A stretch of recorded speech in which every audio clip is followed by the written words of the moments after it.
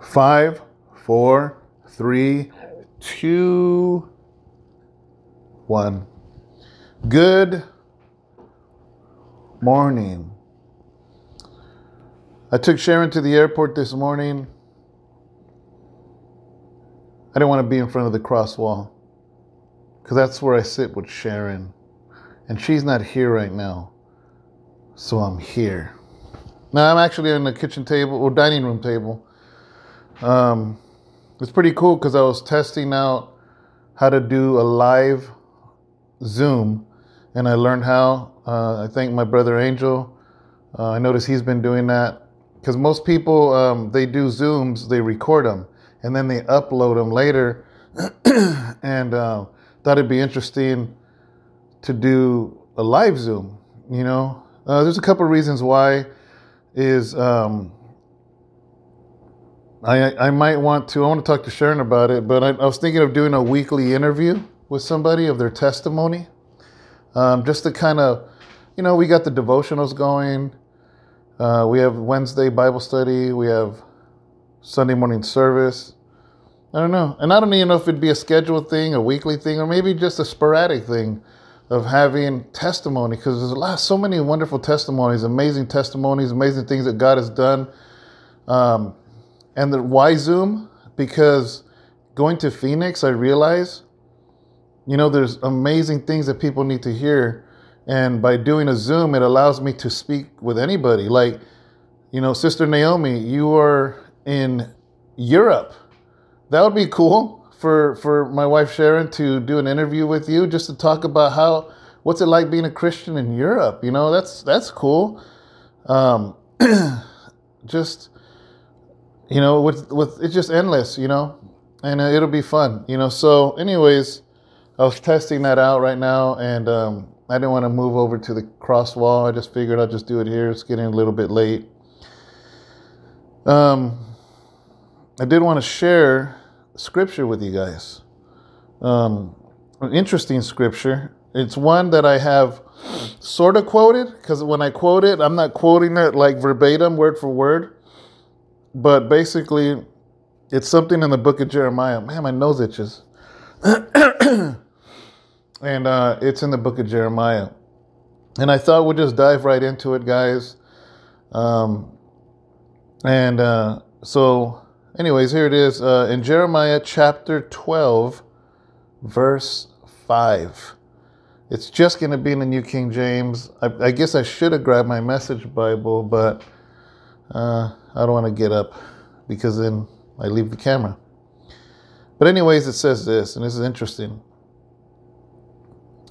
The Lord answers Jeremiah, and he says, if you have run with the footmen and they have wearied you, then how can you contend with horses? Wow. If you have run with the footmen and they have wearied you, then how can you contend with horses? You know, I've used that verse in many different ways in different scenarios, but basically, the Lord is rebuking him. Why? Why is he rebuking him? Because some things that Jeremiah was kind of complaining about. He was complaining to the Lord about something. Actually, the verses before that, and we might read those too, but I want to talk about this verse. And I've always liked it. This is actually a verse I said to many men before we got out of prison. And I remember a lot of people, they would struggle. They would struggle serving God. They would struggle. And I'm just like, dude, you're in prison. There's no women. There's no materialistic things. The things that make a man stray from God. We're isolated from all of these things. And you're struggling now. How do you think it's going to be when you walk out of this gate? And I used to tell them, if you can't even run now, how are you going to run with the horses out there? I used to say that all the time, you know. If I could even ask Brother Johnny in the comments, brother, do you remember saying this, or you quoting this, or me quoting this?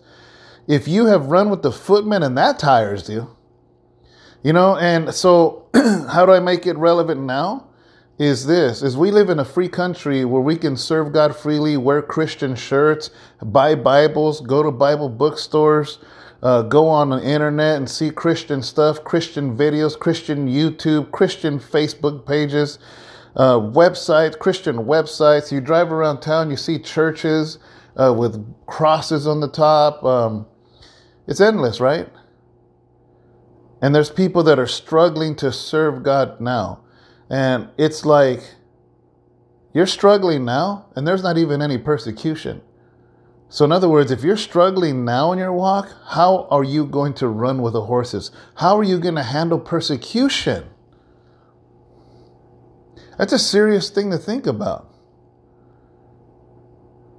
If it's hard now, how are you going to handle it then? And that's just being real, man. That's just being real. And this is something we really got to think about. You really got to weigh the options on this thing, So now I'm going to tell you what he was saying to make God say that. And it's interesting because there's actually a complaint. And a lot of times we complain to God and we're expecting God to be like, oh, pobrecito, come here. And God's like, man, what are you doing, man? Straighten up your backbone. And so look at what Jeremiah says. I'm going back to chapter 12. We were reading Jeremiah 12:5, but I'm going to back up to 1. Chapter 12, verse 1. It says, righteous are you, O Lord, when I plead with you. He's trying to butter God up. He's like, God, before I complain, oh, you're so righteous. Righteous are you, Lord, when I plead with you. In other words, he's like, yeah, I'm about to complain and be a big baby to you, Lord. He says, yet, let me talk with you about your judgments. Oh, man. That's like going to your boss or the CEO of your company that you probably never see, nevertheless stepped into his office. And can you imagine just going into his office and be like, hey, the new policy you implemented, I need to talk to you about it. That's what Jeremiah's saying. Let me talk with you about your judgments. So Jeremiah starts off kind of buttering God up, but then he wants to question God. I'm sorry, guys, it's getting a little late. And then he says, and then here's the question. He finally says it. Why does the way of the wicked prosper? Why does it seem like everybody that's living a sinful life, why does it seem like they're the ones that got a house? Why does it seem that they're the ones that have a car that don't break down? Why is it that they find a wife or a husband so easily? Why this? Why that? Why does the way of the wicked prosper? Why are they so happy? Why are those happy who deal so treacherously? They're so rude, they're so mean, they're so conniving, they're so manipulative. Why do they have it so good? This is what Jeremiah is saying. And then he goes, you have planted them. Yes, and they've taken root. Lord, you gave them that house. You gave them that job. You gave them that big old church. You gave them that nice car. You gave them that handsome man. You gave them that beautiful woman. Like, seriously? Like, they're not even serving God with everything. They don't even serve God at all. They serve God with their mouth, but not with their heart. I'm over here serving you. I got nothing. All the wicked people are the ones getting ahead in life. That's what Jeremiah is saying.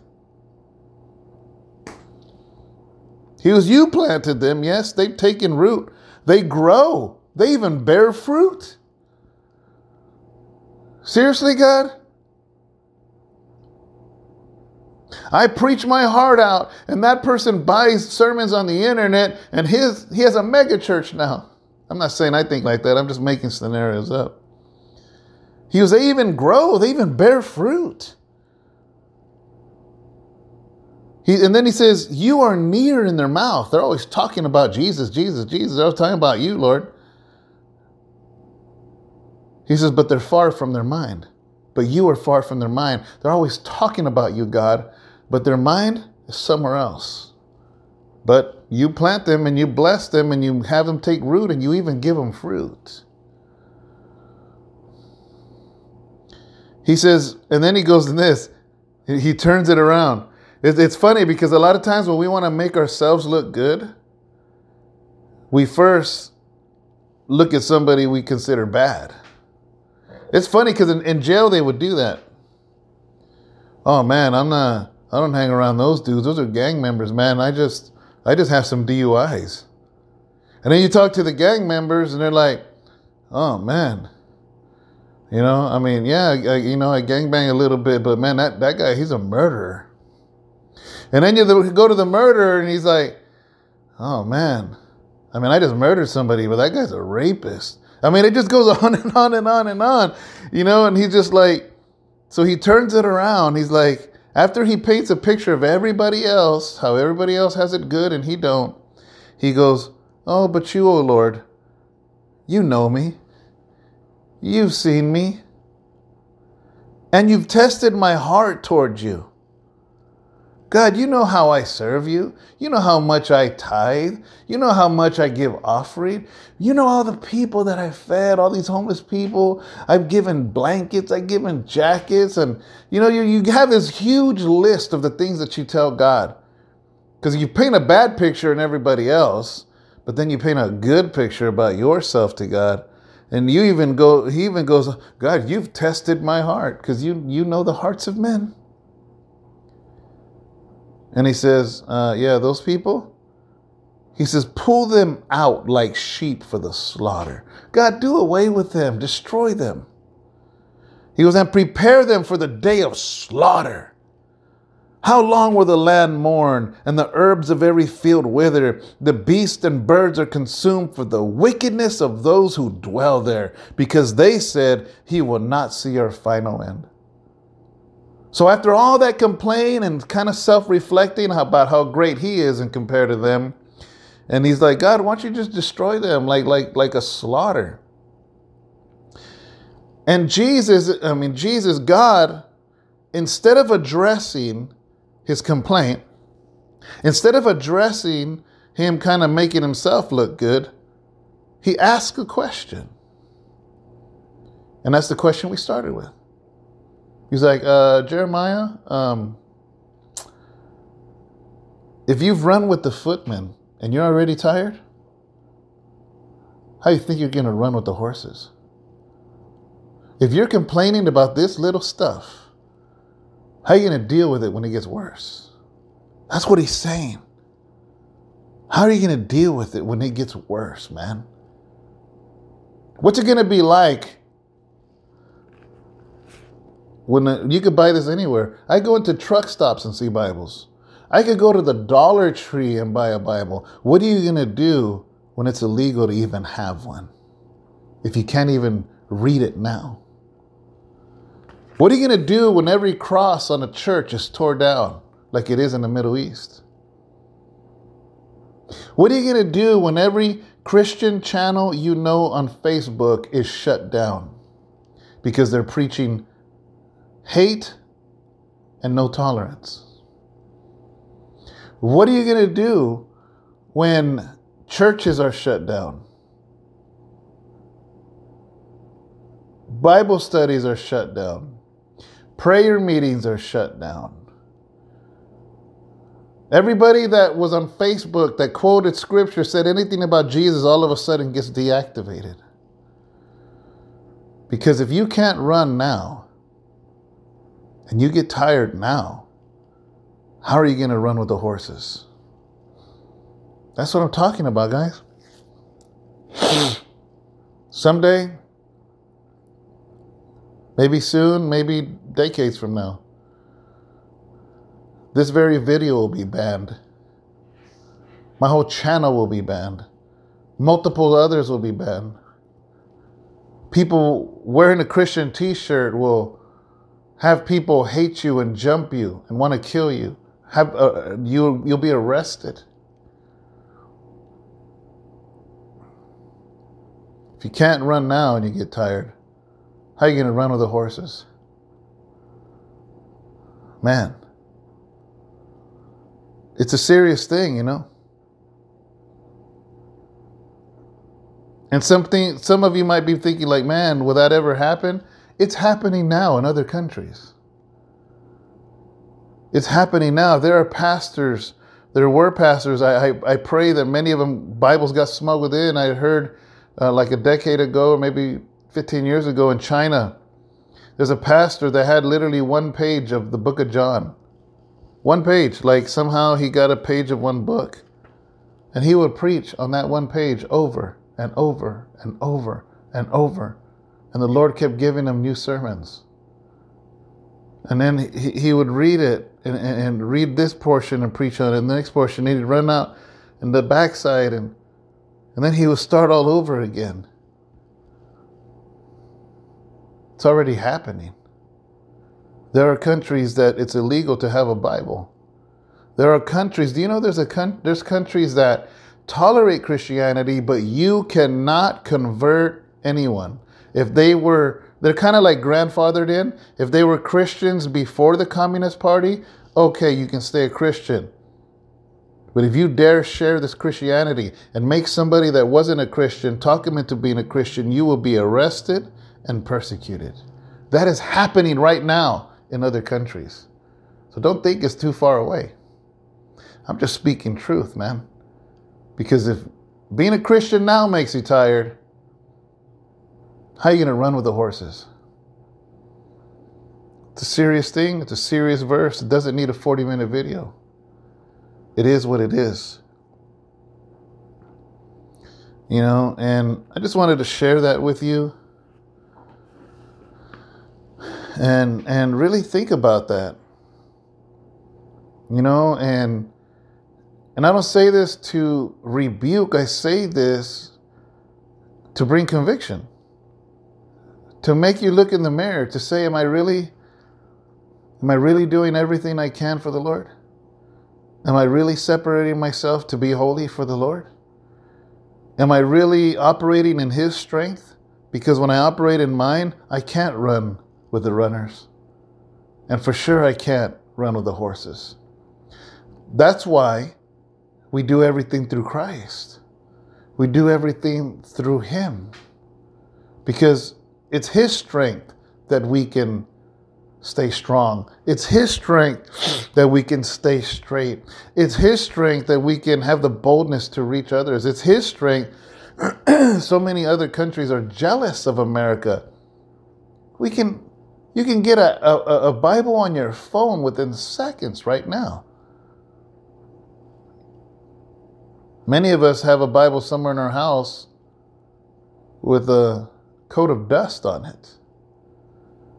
Yet, a Chinese pastor has one page of the Bible and preaches over and over the same verses. That's a shame, guys. You know, and so I just wanted to give you something to think about. I'll be meeting up with Sharon soon. I'll be driving out to Los Angeles, and then the wedding is Saturday. You know, she's really excited.